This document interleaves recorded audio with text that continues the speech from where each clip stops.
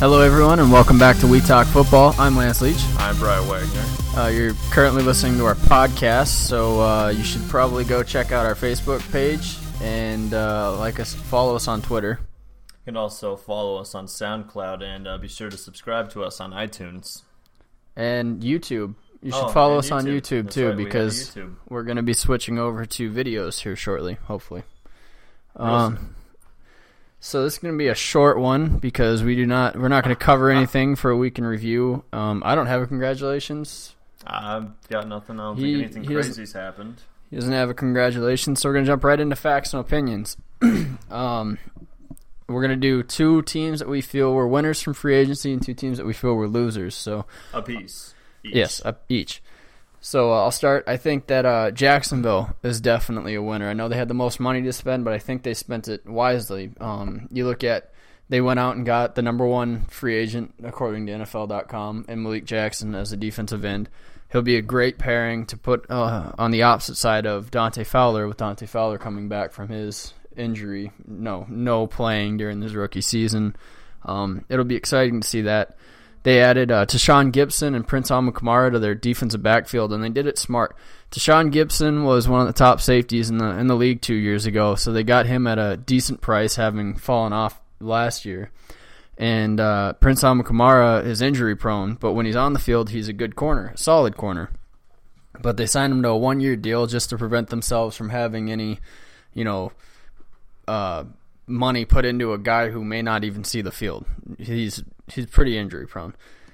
Chris Ivory, they signed to pair with TJ Yeldon in the backfield, and I think that was a nice signing. And then Calvin Beachum, left tackle, he gives them the freedom to move around their offensive line, so I like that signing too. And as far as losses go, they only lost their center, Steven Wisniewski. They still have a chance to bring him back if they wanted. He's out there in free agency, but that's the only real loss that they had. I like what they did. I think they spent their money wisely, unlike certain other teams. Giants. $200 million. Yeah. Jeez, and they came out and said they're not done spending yet. Yeah. So, Jacksonville. You? I guess we're just doing a 1-to-1 thing. Yeah, 1-to-1. All right. Well, if you started with the number one spending team, I'll go with the second spending team, the Oakland Raiders. They re-signed Andre Holmes, wide receiver, and Donald Penn, tackle. They brought in Bruce Irving, safety from Seattle, Kelechi Osemele, saying that right, guard from Baltimore, Sean Smith, cornerback from the Kansas City, formerly Kansas City Chiefs, and Brendan Trawick, free safety from Baltimore. Irvin's an outside linebacker. Huh? Irvin's an outside linebacker. Irvin's an inside linebacker. Outside linebacker. Well, you can't make up your own mind either. Anyways, so these are not the Oakland Raiders we're accustomed to seeing. I know, me personally, I'm excited to see what the Raiders are going to do this season, and I have no doubt all the Raider fans out there, Joel Leach, are really, he's probably the only one left, they're really excited to see what they're going to do this season, probably for the first time in a long time, now that they've cut all the fat from the horrible regime Al Davis ran. They actually have spending money to bring in these free agents, and I'm excited for them. They brought in help. They brought in some protection for Carr, which is going to be huge. They brought in some huge help on defense. Max should be able to do what he does and just get after it. And not only have they been getting better, Denver Broncos, which I'm going to talk about a little bit later, have just gotten really bad, which is great news for the Raiders, who were just so close to making the playoffs as a wild card last year. That's huge news for them. So, yeah. All right, so my other winner, I have Atlanta.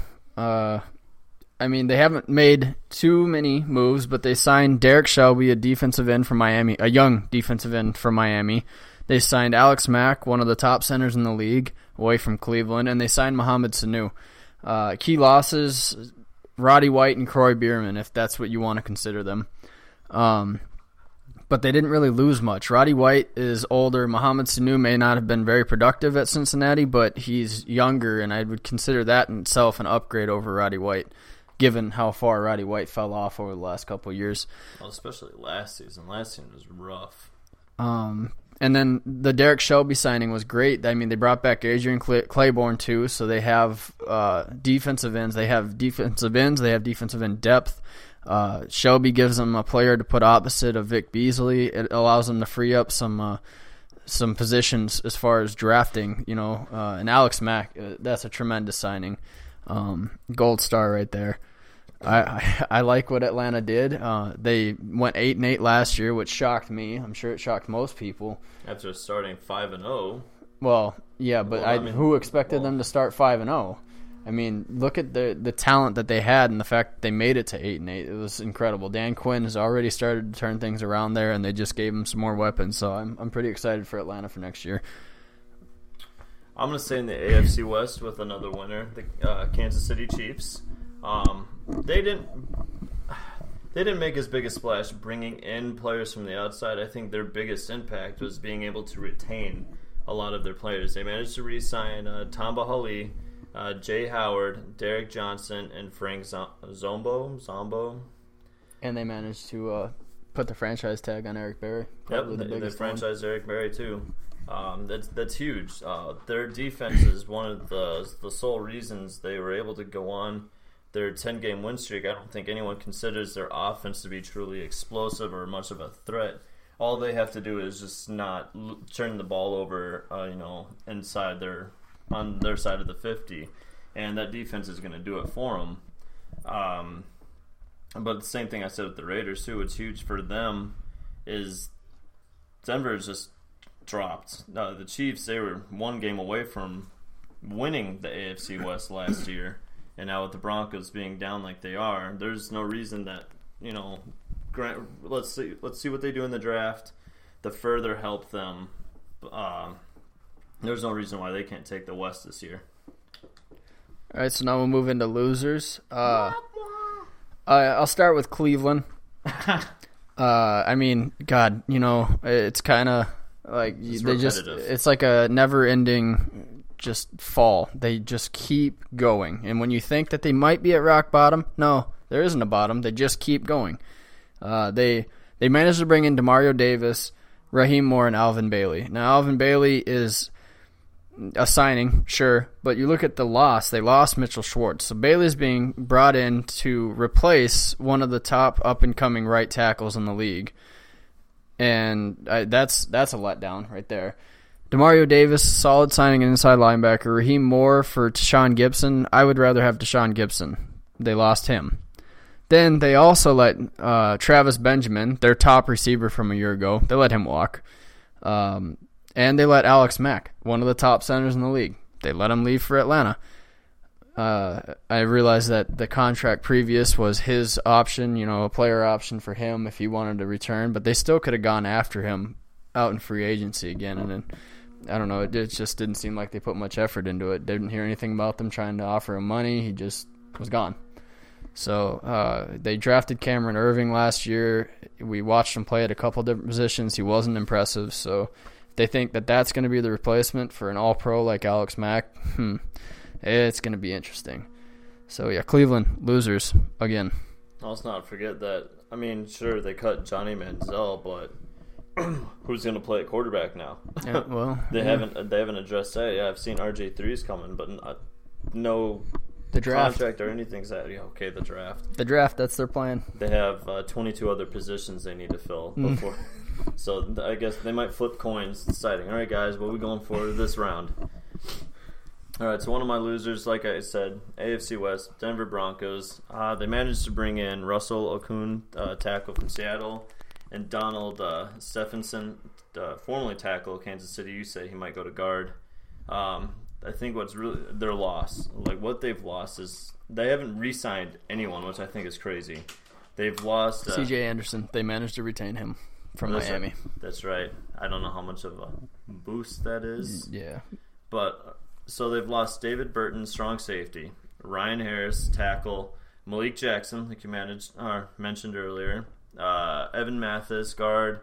They lost their backup court. Not only did Peyton Manning retire, but they didn't even really try to keep Brock Osweiler. As far as they didn't even enter contract negotiations really until 3 or 4 days before free agency even started.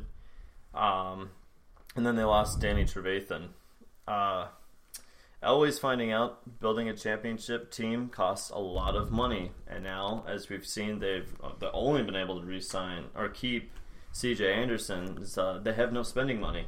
They don't have a lot of money to try to keep a lot of these really key pieces here, and so I think out of this whole group, losing their a couple pieces on defense. I think the defense will still be okay, but losing Brock Osweiler, who he's invested the last 4 years to take over after Peyton Manning left, that's going to be huge. Now you're going to be going in there with scrap for quarterbacks, and we saw what happened earlier last year when Peyton Manning really struggled.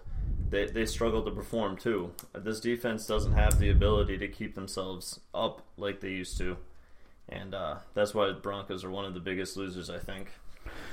And, Denver has been mentioned a lot this offseason as a loser. I think that on the flip side of that, Houston's also a loser.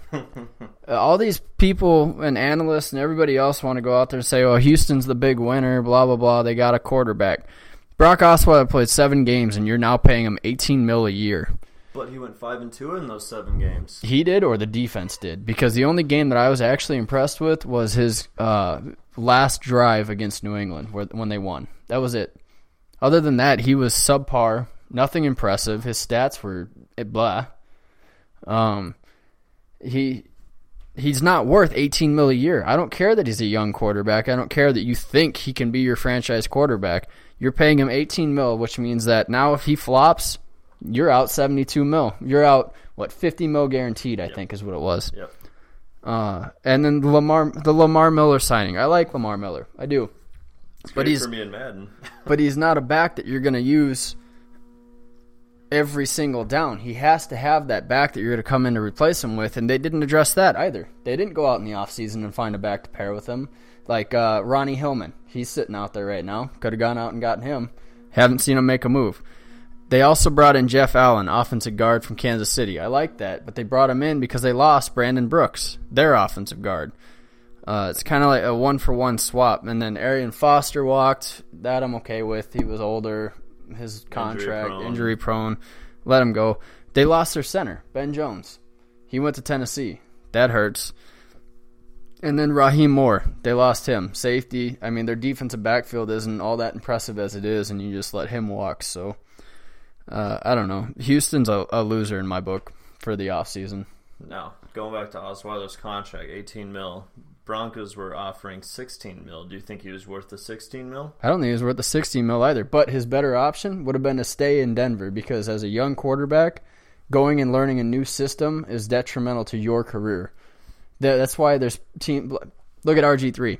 All the different offensive coordinators he went through in his career. You think that it would have been differently if he had stuck with the one that was there from the start? I think definitely. It would have. I think his career would have gone way different. But, hey, young quarterbacks. Oh, money hungry. All right, so I have the Jets on this list. I put maybe next to them. I'll tell you why maybe here in a sec. They re-signed Kellen Davis and Bilal Powell, which I think they should have kept Ivory. That's just me personally. Ivory's a little older, but whatever. I might be biased there. They brought in Matt Forte, which I like. Jarvis Jenkins on end. Steve McLendon, nose tackle. And then they brought in Kyrie Robinson, which I know for sure is going to help them a lot. He's going to fill that Ivory role really well. They lost Antonio Allen, Demario Davis, Damon Harrison, which I think was a little bigger one, Chris Ivory, and Jeremy Curley. Now, I put they may be losers here, so I put they not yet re-signed Fitzpatrick. We like to call Fitz money, Fitz magic, et cetera, et cetera. Everything that they've lost, they've either brought in someone to directly replace that person, or they have someone waiting in the wings. If they lose Fitzpatrick, they have no one to fill his void. Geno Smith cannot will not, should not, nor shall ever be a starter, in this league. I just don't think he has that capability. He's been given the keys 5 years now or something, 3, 4, however long he's been in the league. This is the first year he's not an actual starter. Or last year was the first year he wasn't an actual starter. And look how well they did. Look how well the Jets did. They were a game away from making the playoffs for the first time in a few years. The offense was fun to watch, for good highlight reels, not, butt fumbles and such like that. If they lose they're gonna be dumb. It's so dumb if they lose Fitzpatrick. I think he's asking $18 million. I think that's a little high for a quarterback of his typing. He's kind of a journeyman, and for how old he is, the Jets want to pay him. I think like $7 million or something. Yeah, $7 million. I think. Something like that. They need to find a way to make it work. Make a lot of incentives for him. Do something. They need to bring in Fitzpatrick. If they don't, I think they'll be one of the bigger, not biggest, but bigger losers in free agency this year. I think with Fitzpatrick, they give the Patriots a run for their money. Without Fitzpatrick, they're sitting towards the bottom of the division. I still think Miami's the bottom of that division for this upcoming year. Well, I said last, I think we'll see what happens. We'll see if if the defense can click in Miami, then yes, the Jets will be at the bottom if they don't bring back Fitzpatrick. All right, so that's it for Facts and Opinions. We're going to move into Q&A, and then we'll be done. Told you, short podcast this week. Short and sweet. All right, Q&A. Out of all the moves made in free agency, which one was your favorite? I liked. It's hard for me to pick, one, but I essentially like all the picks that the Jaguars made. The Jags, for the longest time, they were the laughing stock of the league. Oh, the Jags are on. That's second bye week. I think personally they made all the right moves this year. They did everything right. They did everything they should. They didn't bring in any fluff. They didn't bring in something they didn't need to bring in. They brought in needs. So I'm curious to see what they do in the draft now. But I liked mostly the Malik Jackson signing. I think is my favorite. I'm going to stick with Jacksonville too, but I like Kelvin Beachum. Kelvin Beachum, receiver, left tackle. There's a difference. Kelvin Beachum, left tackle. I think that with him healthy, he did mess up his knee last year, but he should be good to go by the start of the season. With him healthy, he'll be able to play left, which will strengthen that side, which they've needed because Luke Joeckel has not turned out how they thought he was going to. He'll be able to move over to right side where he may be better suited to play. He played both sides in college. I think he was a better right tackle in college. So right tackle, and then it'll allow them to move their right tackle inside to guard, maybe move a guard to center, and you don't need to go out and get Wisniewski back or find somebody else. It'll allow them to shift things around without maybe having to make some huge move or maybe a trade in the draft to try and fill something. I think that was their best move. And my favorite signing. All right, so I'm going to go on the flip side of all the free agency moves. Which was your least favorite? I think I know what you're going to say. I already listed it. Brock Osweiler. All right, something other. Let's do other a little than different. Brock Osweiler.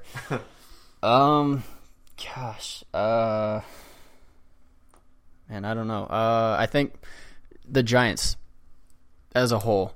They should have. I would have put them on my list too, but. They made moves, yeah. They spent like $240 million on 4 players, and Damon Harrison, like I already said, I like Damon Harrison. I don't think he's a fit for their system. Stupid move. Olivier Vernon, we'll see how that works out. But on the other side of that, Jason Pierre-Paul, you're paying a guy $8 million guaranteed, $10 million if throughout the entire season for 1 year. And he was an idiot. He went out and blew off his hand. Now you're telling kids, hey, go do whatever you want, but if you have the talent, we're going to pay you millions of dollars just to keep you around. I think that was a stupid move. I didn't like that one at all. Bringing him back at $1 million, that would have been all right with me. Prove it. Prove that you can actually do it with your hand the way it is. Because playing defensive line, your hands are incredibly important for getting off of blocks and wrapping people up. So, yeah, stupid move on that one. I like Janoris Jenkins. We'll see how it ends up panning out, though, with his comment about, not quitting at the end of games kind of raised some eyebrows. So, yeah, the Giants as a whole this offseason. And the fact that they're saying they're not done spending money. Yeah, who else is there to spend on? Little worrisome.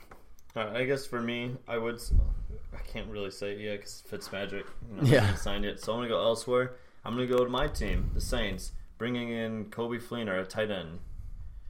I can't recall tight end being that high on the list of priorities, and yet we went out and gave him a 6-year, ridiculous $35 million contract or something just ridiculous. Something we could have gone out and maybe gotten Janoris Jenkins or, someone on the line or linebacker. Well, we did get a linebacker. Not cutting Brandon Browner too. That was a stupid move. That was the stupidest move. But bringing in Wise, I think we've only really we got James Laurinaitis, a nice veteran presence, but he's on the downside. And we need someone that's going to be here for a few years, that can lead the defense. I think that's really what they're missing is, at this point, we've got all these young guys. There's no one to lead them. There's no veteran on that side, much like Jonathan Vilma was for them on their Super Bowl run and all that. So I think bringing in Fleener, yeah, we lost Ben Watson. Josh Hill was in the chute ready to go. 2 seasons ago, Sean Payton was saying he's a Jimmy Graham type. He's just been playing in his shadow this year. Everyone was saying he's going to break out the last season, and then Ben Watson did, and Josh Hill got, I think, 16 catches. Yeah, something ridiculous. But we didn't. The tight end wasn't that big of a need. It just wasn't.